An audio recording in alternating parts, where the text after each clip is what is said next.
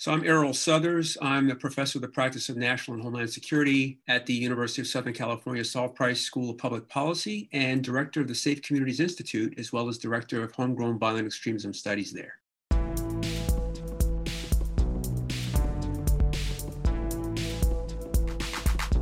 Extremely is a podcast for anyone who wants to understand and interrupt modern hate and extremism. Hosted by Oren Siegel and brought to you by ADL and American University, these conversations feature expert analysis and fresh perspectives on this global threat and what it might take to stop it in its tracks.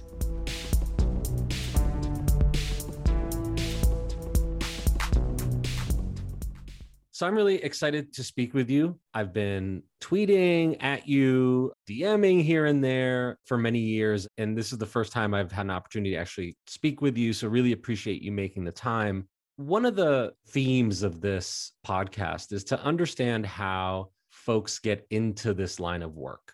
And so I've talked to academics and journalists and lawyers and a whole bunch of folks. I don't think I've talked to someone with your background in law enforcement in particular yet. Could you talk a little bit about moving from the FBI, other law enforcement agencies, into being an author and a professor and an expert in these issues? How did that happen? Well, first, Oren, thank you for having me today. Again, it's a mutual admiration society here. I've been a big fan, and I want to definitely compliment and thank the ADL for their incredible work on extremism. We use a lot of your data, and we have a saying at my center that goes, without data, you're just somebody with an opinion. So thank you very much. So like many, I grew up in the 60s going through the riots in New Jersey and across the country and being stopped in the street by law enforcement. I was not a big fan of law enforcement growing up, although I never did anything wrong. Small town New Jersey kid, Eagle Scout, blah, blah, blah. And I was having a conversation with my dad one day complaining about being stopped for walking down the street. And he said, you can't change the castle from outside the moat. And so that really resonated with me. He said, if you want to be the change, you should be the change that you're looking for. I moved to California after college and became a police officer in Santa Monica, which of course had its challenges. There were a limited number of female and officers of color there. And I left Santa Monica PD to go to the FBI, where I worked foreign counterintelligence and terrorism. And this was in the 80s when I was in San Diego division and we were still investigating Tom Metzger and Fallbrook. In fact, one of my squad mates had an open case on him. And that's where I got more interested. Although we were working terrorism from an international perspective largely at that time, I was really interested in what was going on in the United States and understanding too at that time, we were, and you know better than I do, there were more cross burnings in California than there were in the South. And many people were not aware of that. I moved through several other law enforcement agencies. I returned to Santa Monica PD.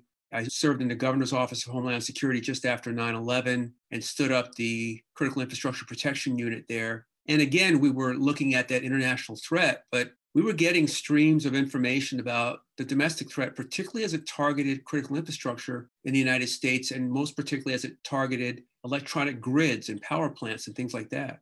So after that, I moved on and became a graduate student at USC. And I started working on what was going to be a dissertation on terrorist networks. And it morphed itself into looking at violent extremism. I just became fascinated with the homegrown threat, that it seemed to be growing, but no one was paying attention to because we had this whole focus on Islamists and Al-Qaeda and all those other organizations like that. And so I stayed in that stream. As I was writing my dissertation, I was approached by a publisher and decided to publish part of my dissertation into a book. And I guess there's a reason for everything. When that published, it was the week before the Boston Marathon attack, and moved on to become the director of a center at USC, a Safe Communities Institute, where our focus is on violence prevention and public safety. So it's been an interesting pathway. What's interesting about that too, Oren, is that like you, I get to travel all over the world. And when I'm going to places, particularly in Europe, and like you, I teach in Israel and I've been there for 15 years, we're talking about a homegrown threat. We're not talking about people who have traveled abroad, immigrated, become refugees in a new country and decided to attack. And that's what I tried to emphasize with the Tsarnaev brothers with Boston. They had lived in the United States for 10 years. Right. And when they got radicalized, quote unquote, if you will, they were Americans. Mm-hmm. So it's been an interesting pathway. So you mentioned that after some time in law enforcement, what prompted you to say, I want to go back to school and study this a little bit more deeply? I'm glad you asked that question. An incredible mentor in Washington, D.C., named Jim Davis. First of all, he's a retired colonel from the Army. He Mhm. was also the first director of the Holocaust Museum and a very, very dear friend of mine. And he had some tough love for his mentee here. He asked me one day, he says, "When are you going to get your master's degree?" And I said, "Well, oh God, I wasn't thinking about that." He says, "Well, if you're going to be an adjunct professor someday, you're going to need a degree." And I whined and said, "That's going to take 3 years." He said, "Well, it's really simple, Errol. In 3 years, you'll either be finished or we'll still be talking about it." And so then after I got my master's, sometime after that, he gave me some time to exhale. And he said, "So when are you getting your doctorate?" I said, "Come on, Jim." He says, "Well, let me ask you a question. What do your colleagues on the faculty have as their degree?" I said, "Doctoral degrees." He said, "Well, then there's the answer right there." And so I moved into the doctoral program. And so here I am. It pays to have some mentors who offer some tough love. Do you feel like your experience first with law enforcement has informed the way you understand the broader threats? I definitely think it does. And I'll tell you more so than that, not just understanding the threat, but trying to speak to an audience that's addressing the threat, Mm, who feels like, and I can tell you this I sit in classes that my center offers where there are academics, and I can tell by the body language, I can tell by the response, especially from the public safety domain, that their whole attitude is, if you don't do what I do and have never walked in my shoes, don't tell me how to do it. mm. So my lectures are quite a bit different because they don't get to play that what if game with me. It works very well because I understand law enforcement from the local, state, and federal perspective. And I think it has greatly informed the way I teach. I think it's also helped me in the way that I'm received, especially when I'm trying to educate law enforcement on things that they don't want to hear, much less believe. And when you were initially in law enforcement, was the threat of terrorism or domestic extremism something that, an average police department was thinking about? And how has that changed because of the realities that we're facing with today, the landscape? That's a great question. It morphed over time. The beginning of my time in law enforcement, it was not the focus of what we were dealing with at all. Of course, when I moved to the airport police in Los Angeles, and the LAX is the number one targeted airport in the country, having been, as you know, the target in 2005 of that thwarted plot that was hatched right here in Mm, LA, it became the primary focus of law enforcement. We saw agencies like NYPD, LAPD, not only standing up counterterrorism bureaus, but sending their people overseas. I was good friends with NYPD's liaison in Tel Aviv. LAPD had people overseas. We had people in Paris. So we understood that if we were going to address the threat here at home, we had to have some international connectivity. But to answer your question, it became a larger threat. Agencies, even like my own, the airport police, we had people who were attached to the Joint Terrorism Task Force. So it became a primary concern for local law enforcement. I'm glad that it did. mm. I often ask folks for advice that they may give others.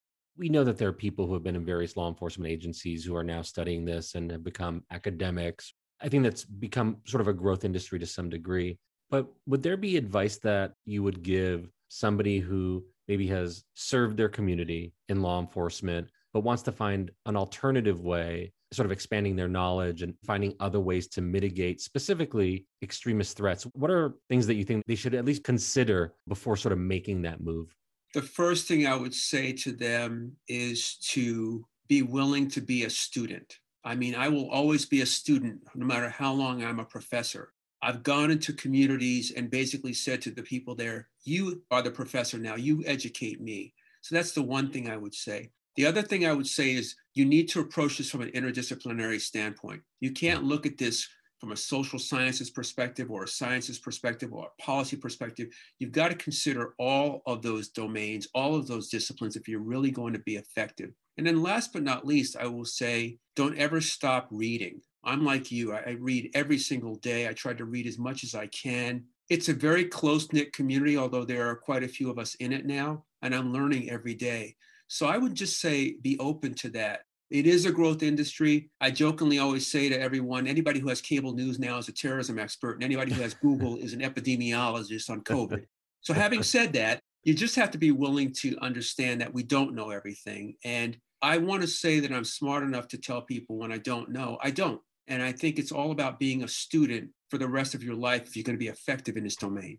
Can you talk a little bit about the law enforcement work inquiry system registry? I understand it's the first national catalog of police officers who have been terminated or resigned due to misconduct. I also understand it's named after John Lewis, rest in peace, intentionally there. But essentially is it? What is it designed to do? Well, thank you for the opportunity to share the information. We did name it after John Lewis. It is a national database, as you mentioned, that is documenting officers who were terminated or resigned due to misconduct. I started working on this with a colleague, Dr. Mayaguez Salinas, who's a cybersecurity expert. And we wanted to say, what can we really do that we can get people from abolitionists to law enforcement to agree that reform is possible? And so we all agreed, officers who are fired, and I have to tell you, as an assistant chief of police, it takes almost an act of Congress to fire an officer.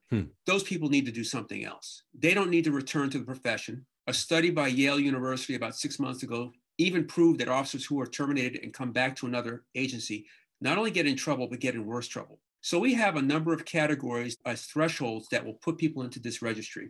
Use of force, corruption, domestic violence, hate group affiliation, planting or destroying evidence, to give you a few. And now what we're going to do, we're going to offer the information we have. We have 319 entries at this point of people that have been fired, and it'll be free and available to anybody in the country. So what happens now?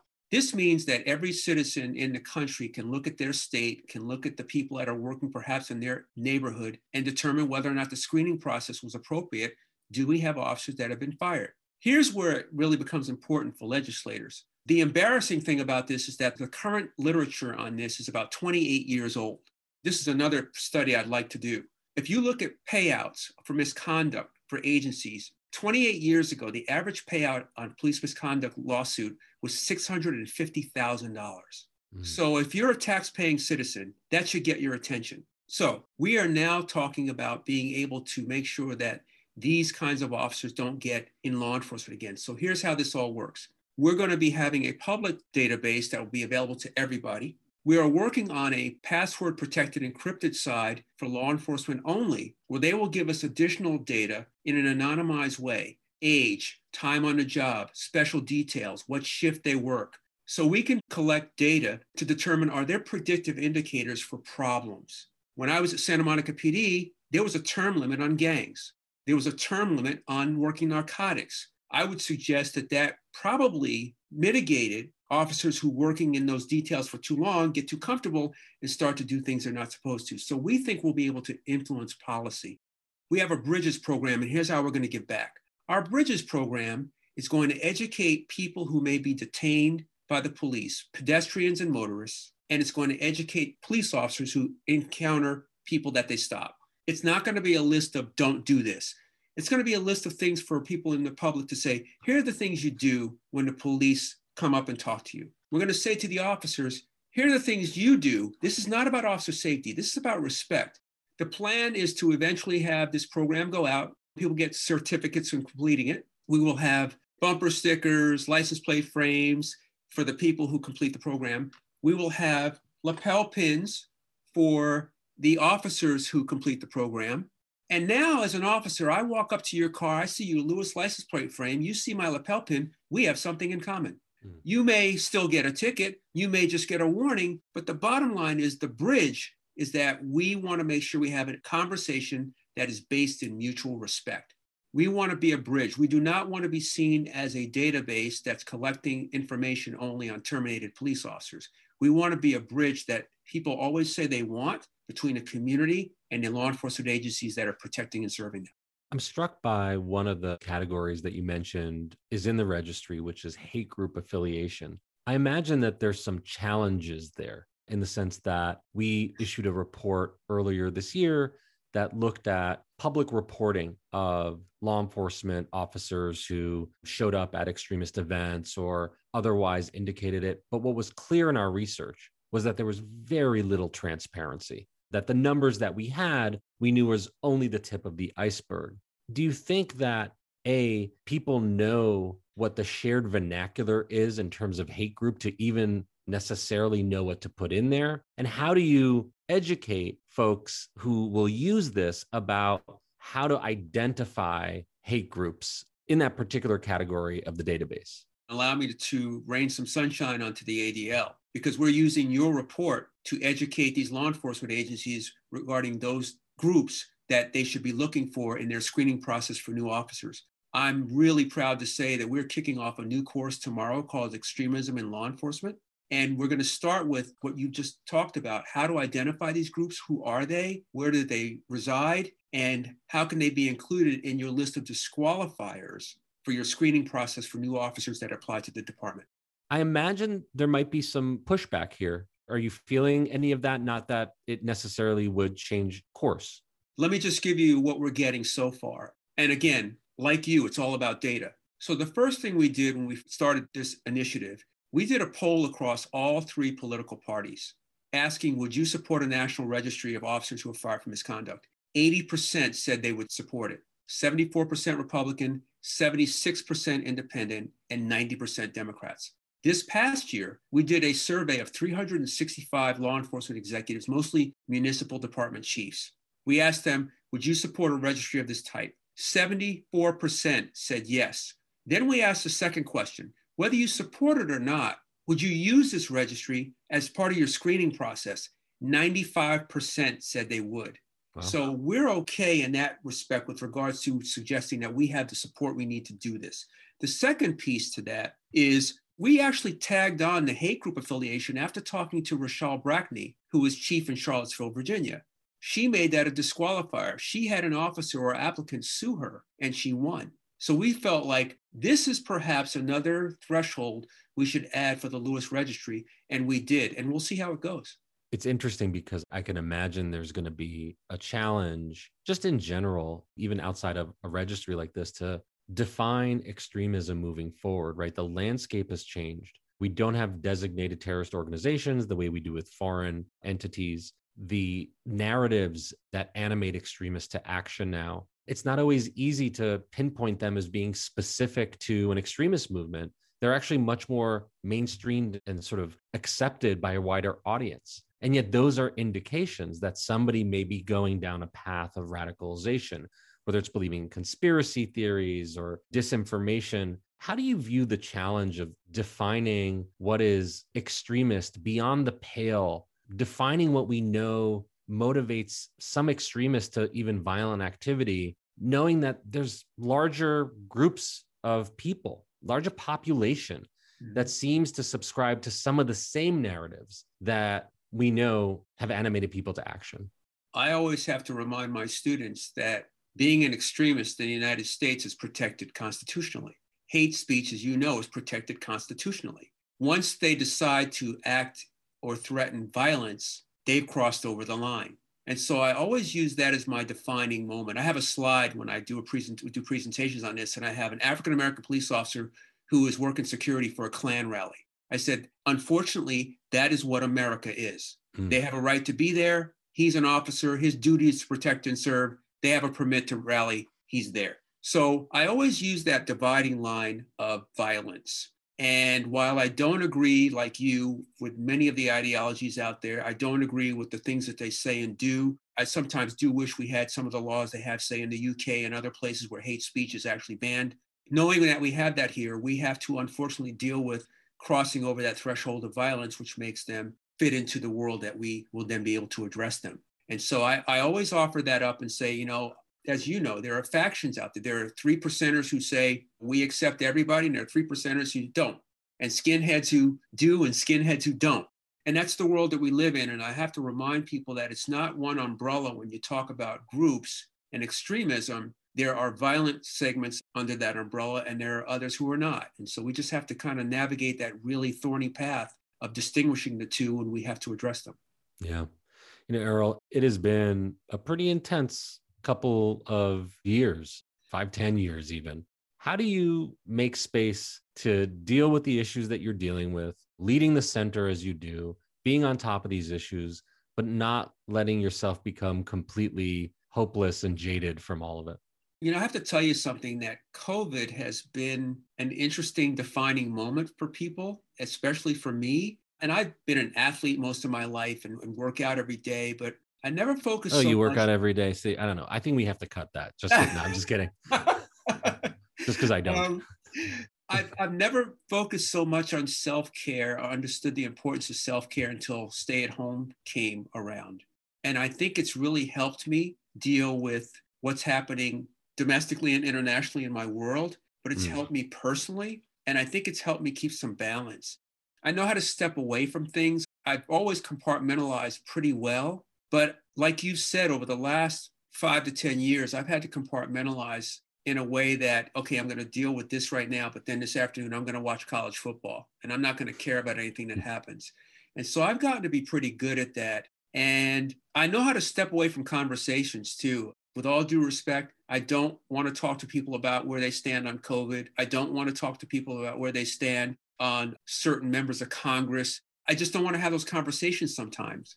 And I stay away from politics and religion as much as I can and try to deal with the other things that are in my space. And I think it served me well. That's fantastic. Finding a way to stay away from politics and religion in the extremism space, I think, is a particular talent, by the way. I think that's a difficult thing to do. Are there any strategies you give students or others who are getting into this field about how to maintain a healthy work-life balance, how to protect themselves from what at times can be very intense? The most important thing for me is to understand that you have to worry about what you can control.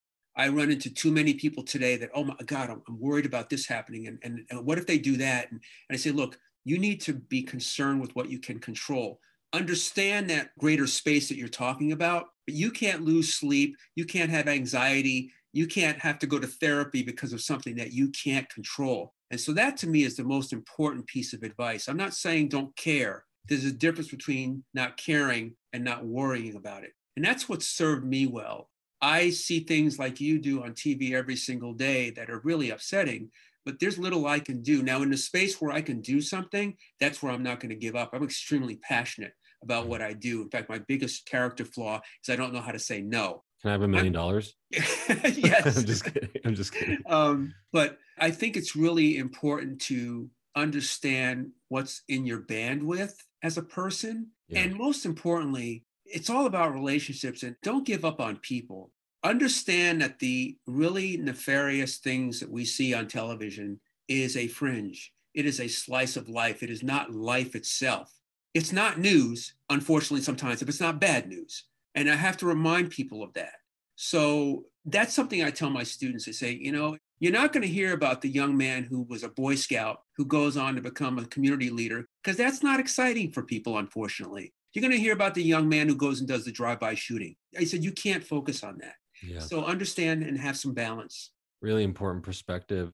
Has this work taught you anything about yourself that you wouldn't have necessarily learned had you not been doing this sort of work? This work has taught me how important one person can be. That mentor I spoke about earlier in our conversation, he told me something very valuable. He said, you've always got to have a 3 to 5 year plan. And I want you to write down 5 things you want to do in your life. And I wrote down, meet the president, meet the governor, become the head of a large department. And what's really interesting is that those things have happened. And I'd be remiss if I didn't say this. I had 2 parents who prioritized education. And I'm really, really glad that they did. So the one thing I will say that this has taught me is that anything's possible. You can make a difference. And nothing makes me more proud and more energized than when I hear from former students that are now in the FBI, in FEMA, teaching, researching, who say they love what they're doing and they really enjoyed meeting me along the way as a professor. So that's incredibly humbling and it's satisfying and I really enjoy it. That's really nice to hear. For people who want to be part of a solution, who want to be part of the effort to push back against extremism and hate, but don't necessarily have a platform, what are things that they can do practically in their lives that will have an impact, but doesn't require a master's degree or a history of going through FBI or academia? I always tell people, because you can't do everything doesn't mean you should do nothing. Start to educate yourself. Start to make yourself more aware of what is happening.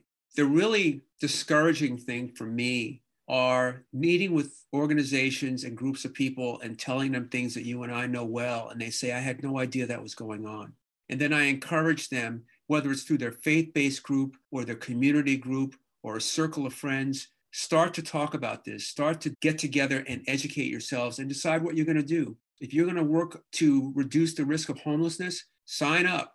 One of the things about America that got lost over the last 5 or so years is the fact that the volunteerism in America is unprecedented amongst other countries in the world.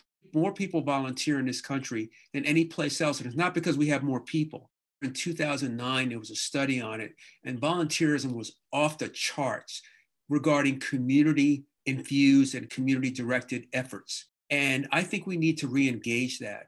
I always tell people, volunteer, give 2 hours a week. You spend 2 hours a week thinking about what you're going to do. And so I think that's important, to just getting involved in something and make that your passion and just do it. You mentioned you're involved in team sports. And I'm just curious if that experience has informed your ability later in life to be a leader of teams and to work well with others. As a huge sports fan myself, and for all those who don't know, I did play basketball in high school. But I mean, how has that informed like the importance of team sports in creating cultures and environments where people can work together? I'm always fascinated by that. I'm smiling because I was too short to play basketball. So during basketball season in New Jersey, I wrestled, and I grew up in a wrestling town where kids start wrestling at age 5. It taught me a lot of things. It taught me how to lose and not give up. It taught me discipline. I'm often surprised when I see the number of quote unquote, I'll just say leaders, males that were wrestlers. There's a discipline that comes out of that sport that, with all due respect to other sports, is really off the charts. And that really informed my way of how to get along with others. Although it's an individual effort, it's a team sport. And it was really important in my life growing up. I never gave up. I learned that there was a goal at the end of the rainbow. But it really taught me how to socialize and get along with teammates and care about them. And I find that people that are in team sports like yourself, there's something about athletics that teaches that. And I think it's really crucial. You know, you can be a great student, but that's not a group activity. Athletics, to me, you can be an outstanding individual athlete, but if you're part of a team, it makes it real different. So it played a big, big part in my growing up. Where can people go to learn more about you and your work, online or elsewhere? Thank you. The Safe Communities Institute is sci.usc.edu. Please go there. We have a number of programs that we offer. We have a lot of events that come up during the year. We've got an event coming up in the next 2 weeks with a guy named Doug Laux, who's a former CIA agent who actually was undercover, believe it or not, in the Taliban, who grew up in Ohio and learned to speak fluent Pashto. So we have events, but go to sci.usc.edu. There's a way to learn about the Lewis Registry and sign on if you want to support us there. And we're engaged in a real broad spectrum of activities, including research, which we can talk about another day. We're working in the virtual reality space on changing the design of buildings in the event that there's an active shooter to make people safer and more secure based on design. And we're using VR to do it. So we're doing a lot of interesting work. So go to sci.usc.edu and find out more about us. I just want to, again, thank you so much for sharing information about the center, the work that you're doing, the Lewis Registry, and also a little bit about yourself and how you got into this space. I've obviously learned a lot. I think the listeners will appreciate hearing how there's so many different paths into this line of work. And I actually think the more diverse pathways we get into this, the different backgrounds, the different jobs that people have held before they enter this, the better this field will be ultimately in tackling this issue. So thank you again for making the time and really appreciate it. Well, Oren, thank you for all you do. And thank you to the ADL because you really do inform a lot of my work and I appreciate your support. ADL is an anti-hate organization with a timeless mission to stop the defamation of the Jewish people and to secure justice and fair treatment to all. The ADL Center on Extremism is a foremost authority on extremism, terrorism, and all forms of hate. The center investigates and disrupts emerging threats online and on the ground, providing resources, expertise, and education that enables law enforcement officers, public officials, and community leaders, as well as internet and technology companies to identify and counter emerging threats. For more information, visit adl.org. American University Center for University Excellence, CUE, is proud to partner with ADL on this important podcast. CUE strives to connect academic expertise with the public on areas of pressing import. This podcast is a project of the Center's Polarization and Extremism Research and Innovation Lab, Erroll. To learn more, visit american.edu/PERIL.